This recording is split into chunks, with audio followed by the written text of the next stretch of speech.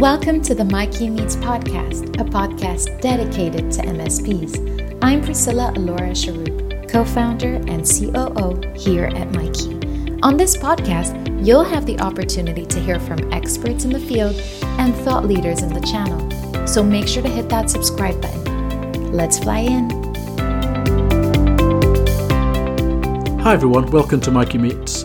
In this episode, I had the great pleasure of speaking to my old friend Paul Tomlinson, formerly of Myris IT, where we spoke about how we got started in the industry, how Myris grew, how we transitioned into managed services, and then what he's up to now and next. Hope you enjoy. Hi there, I'd like to welcome Paul to Mikey Meets. Hi Paul, how are you doing? I'm great, thanks Chris.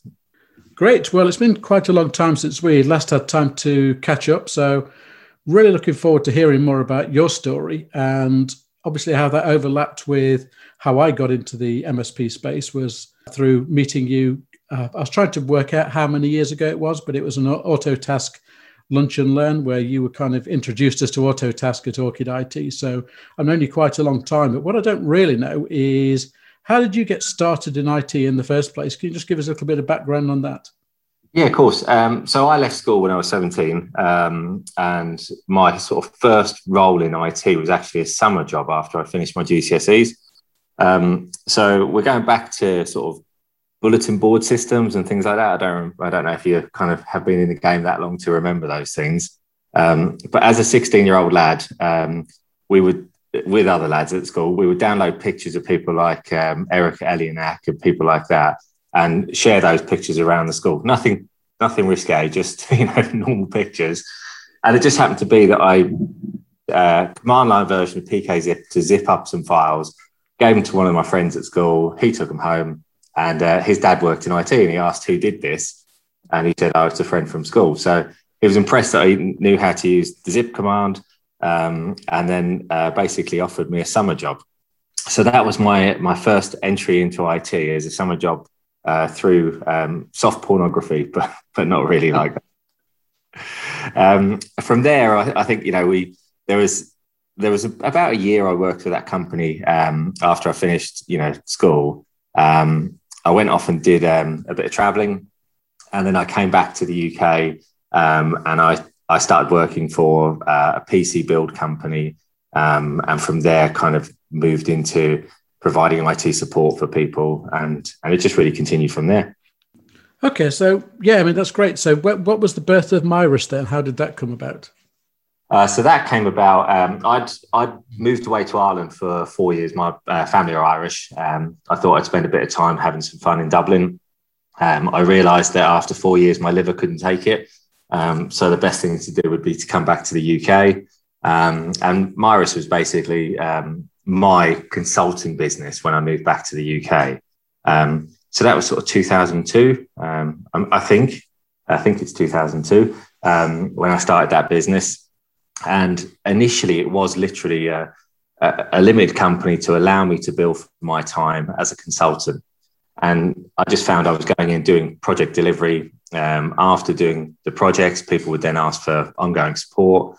And it just kind of became more than just me, and continued to evolve from there. And then obviously we moved into providing IT support for SMEs, and it just continued to grow throughout the years.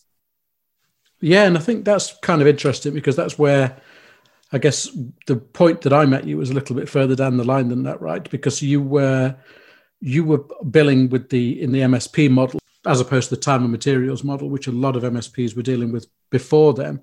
And you were a very early adopter of this sort of MSP fixed fee model in the UK, probably one of the first.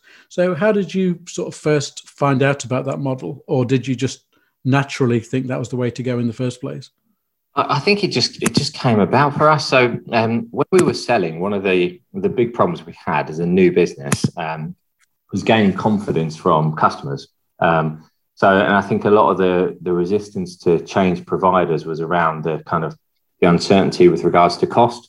So, we'd go in and we'd say, you've got 20 PCs, we're going to charge you £60 an hour or whatever it may have been at that point. But nobody had any certainty around how much time it would take us to resolve the issues. And as a new business and a relatively young guy. I think people maybe didn't think we were capable of doing it as quickly as other providers that were established.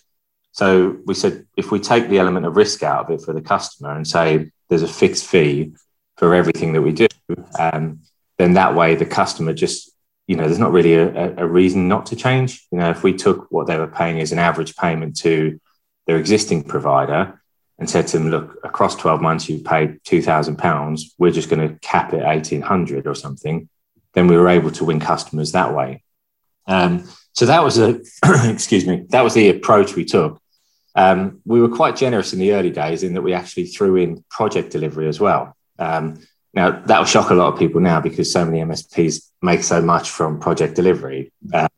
But at that time, it was more of a land grab approach. We were trying to win as many customers as possible and saying to people, okay, we'll give all of your IT support for a fixed fee on-site and remote, and also include all your project delivery. There was no reason not to change, particularly if they're in the process of upgrading a server or something like that, because we'd take away all the labor from that project. So that was our kind of initial offering. And there wasn't, I don't think the MSP model as such had been formalized or talked about widely. So it was a big change in mindset for the customers to look at it, and there was nothing but a win for them. And then from our perspective, obviously, as it is now, it was up to us to do the right job to avoid having to see recurring problems. So it was definitely a different approach.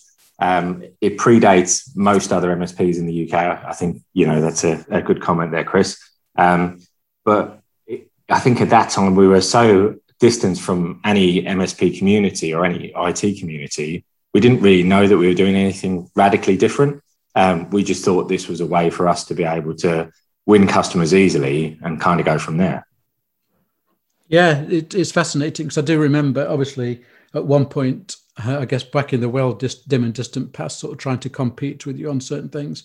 And what you described about the project work made it extremely difficult, right? Because such an advantage for you to deliver that as part of the service at no additional cost that it was almost impossible to take business from you guys. So that was frustrating, but good from your side. And the other thing is really interesting that you mentioned there that the risk approach, which is something that I always sort of the drum that we used to bang on about with MSPs, that you're transferring the risk, right? The risk goes from the customer to the MSP. So you kind of have to do a good job and you have to try and kind of automate and make sure everything works. Otherwise, you're going to be on site with them, sending an engineer every other day, which is obviously then you're going to be losing an enormous amount of money. So it's the risk thing is something that's really interesting. So I guess following on from that, and to a certain extent around the risk and trying to automate and sort of standardize the systems, what were some of the early tools that you used within your MSP to help you manage this process? So with having so many customers, I mean, we had around 100 customers within the business at the time. We realized that email notifications from things like Semantic Backup Exec and ArcServe going into one mailbox, which was then manually updating a spreadsheet, and a full-time job for someone was just not a scalable option. So we found a product called Hound Dog at the time, and we used that as a monitoring tool within the business. But I think once we got the tool, we realized that we suddenly uncovered this amazing thing with regards to automation and monitoring. And actually, we needed to take that next step further along. So we then found Kaseya, and we put Kaseya in place to look at backup notifications, low disk space alerts, that type of thing, and very much the monitoring tool rather than automation tool initially. From Kaseya, we found Autotask and obviously looked at the PSA integration, and that replaced an old clunky Access database. And again, it kind of made this massive step change within the business to take us from what was a kind of bodged together, business, and we couldn't really track SLAs and we couldn't really understand what we were doing with regards to time to, what we saw as a much more mature business. I hate to think, if we were to start an MSP again, to try and do it without a PSA tool in place, without an RMM tool in place. But our journey kind of carried on from there, really. We swapped around through a few different RMM tools. And then with regards to PSA, ultimately we ended up on ConnectWise as a platform. But we bought lots of other products along the way to bolt on, things like Bright Gauge. That was a really valuable tool within the business. We had some virtual CIO tools to help us develop a framework for that sort of delivery. I think there's just so much in the industry that actually, when you look at the cost of labour and the lack of available resources in the channel as it stands at the moment, automating as much as possible is absolutely the way to go. But yeah, I think Hound Dog was probably the first one we bought. And then we moved from spending a few £100s a month on tools to, tens of thousands of pounds a month on tools. But they're all worthwhile, I think, is the fair way to look at it. Yeah, and it's staggering, like you say, when you think about all of the tools available now, this that have sprang up around this ecosystem, which I guess kind of hangs around PSA and RMM primarily. But I mean, I've just learned something today, so I'm really glad we've had this call. Maybe just to find out that you used Hound Dog. I never knew that. We were a Hound Dog customer as well. In fact, on one of the podcasts coming up, we've got one of the founders of Hound Dog on, so try and learn a little bit more about how Hound Dog got into existence and what happened to it through its various acquisitions. But yeah, so we were a Hound Dog customer as well. I think as long as I've known you, you were kind of Kaseya from the outset.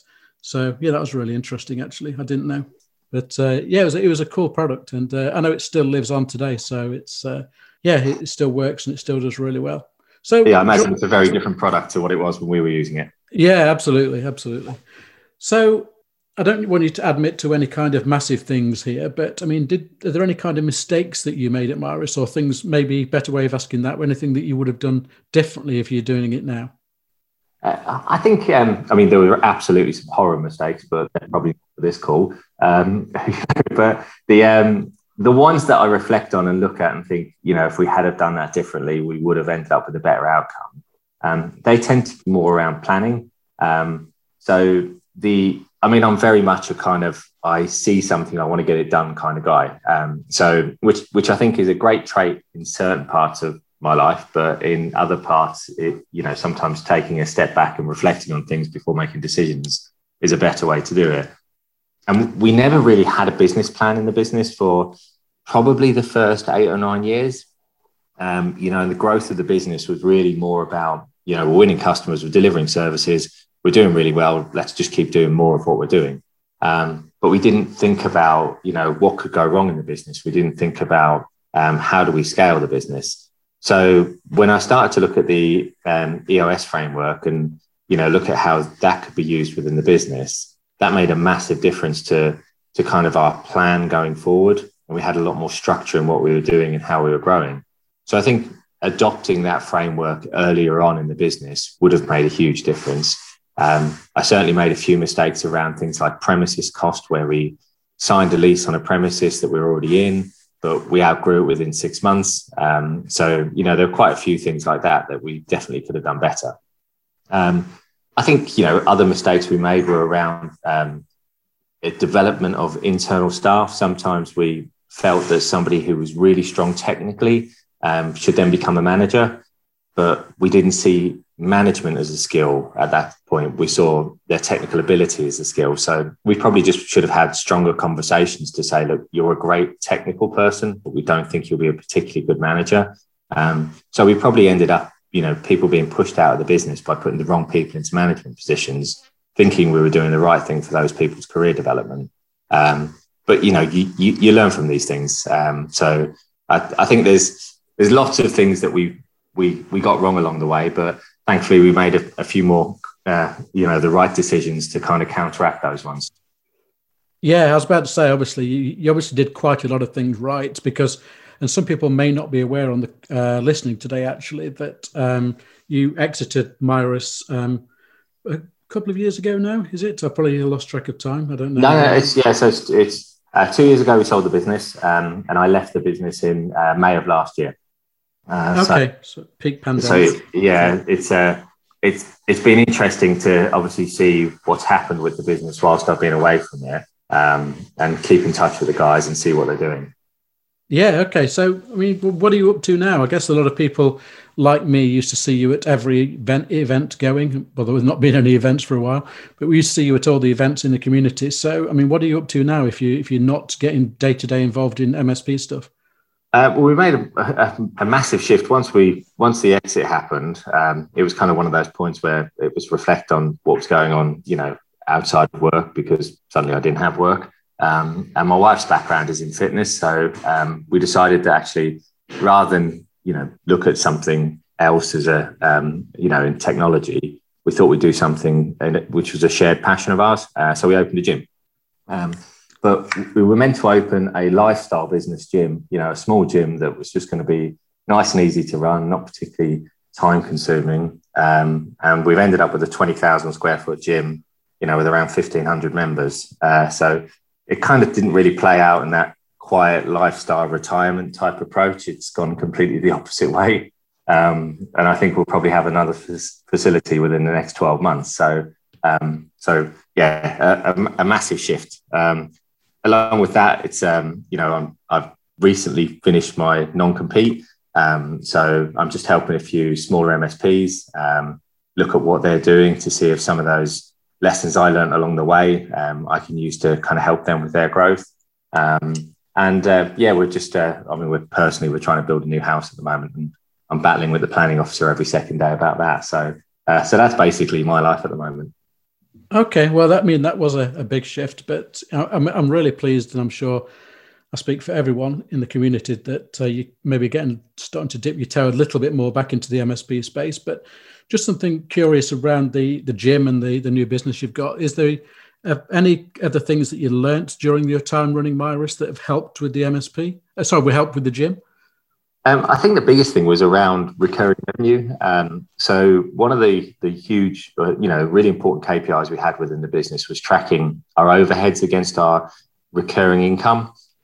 So within Mirus, we would say, salaries, all of our burden costs, everything else like that. What do they come to each month? What do we get in terms of recurring income, profit on recurring income, I should say, taking away cost for third-party service. And then we'd look at that and say, how much are we in a position where we actually make money when we open the door if we didn't sell anything? And we never quite got there. We got very, very close. I think actually, I lie there. I think we rolled over the line a few times. But because we were continually focused on growing, we were always reinvesting in the business and kind of pushing ourselves away from achieving that, 100% of overheads covered each month. But within the gym, we've used that same metric and actually, growing the membership base and the recurring income and doing everything we need to do to protect that recurring income in terms of, providing the right level of service, providing the right facilities. We've adopted that same mindset. And actually within 12 months, even with the pandemic, we've managed to get ourselves to a point where 110% of overheads covered before we open the door. So much more successful in the fitness space than in the IT space, even in, a relatively short period of time. So that's one of the things. But I think actually, every business is the same in some ways. It's lead generation, it's sales, it's nurturing clients, it's upsell, all of the things that we would do within Mirus to make as much money and offer the right experience to our customers. We've kind of taken those and brought them into the gym.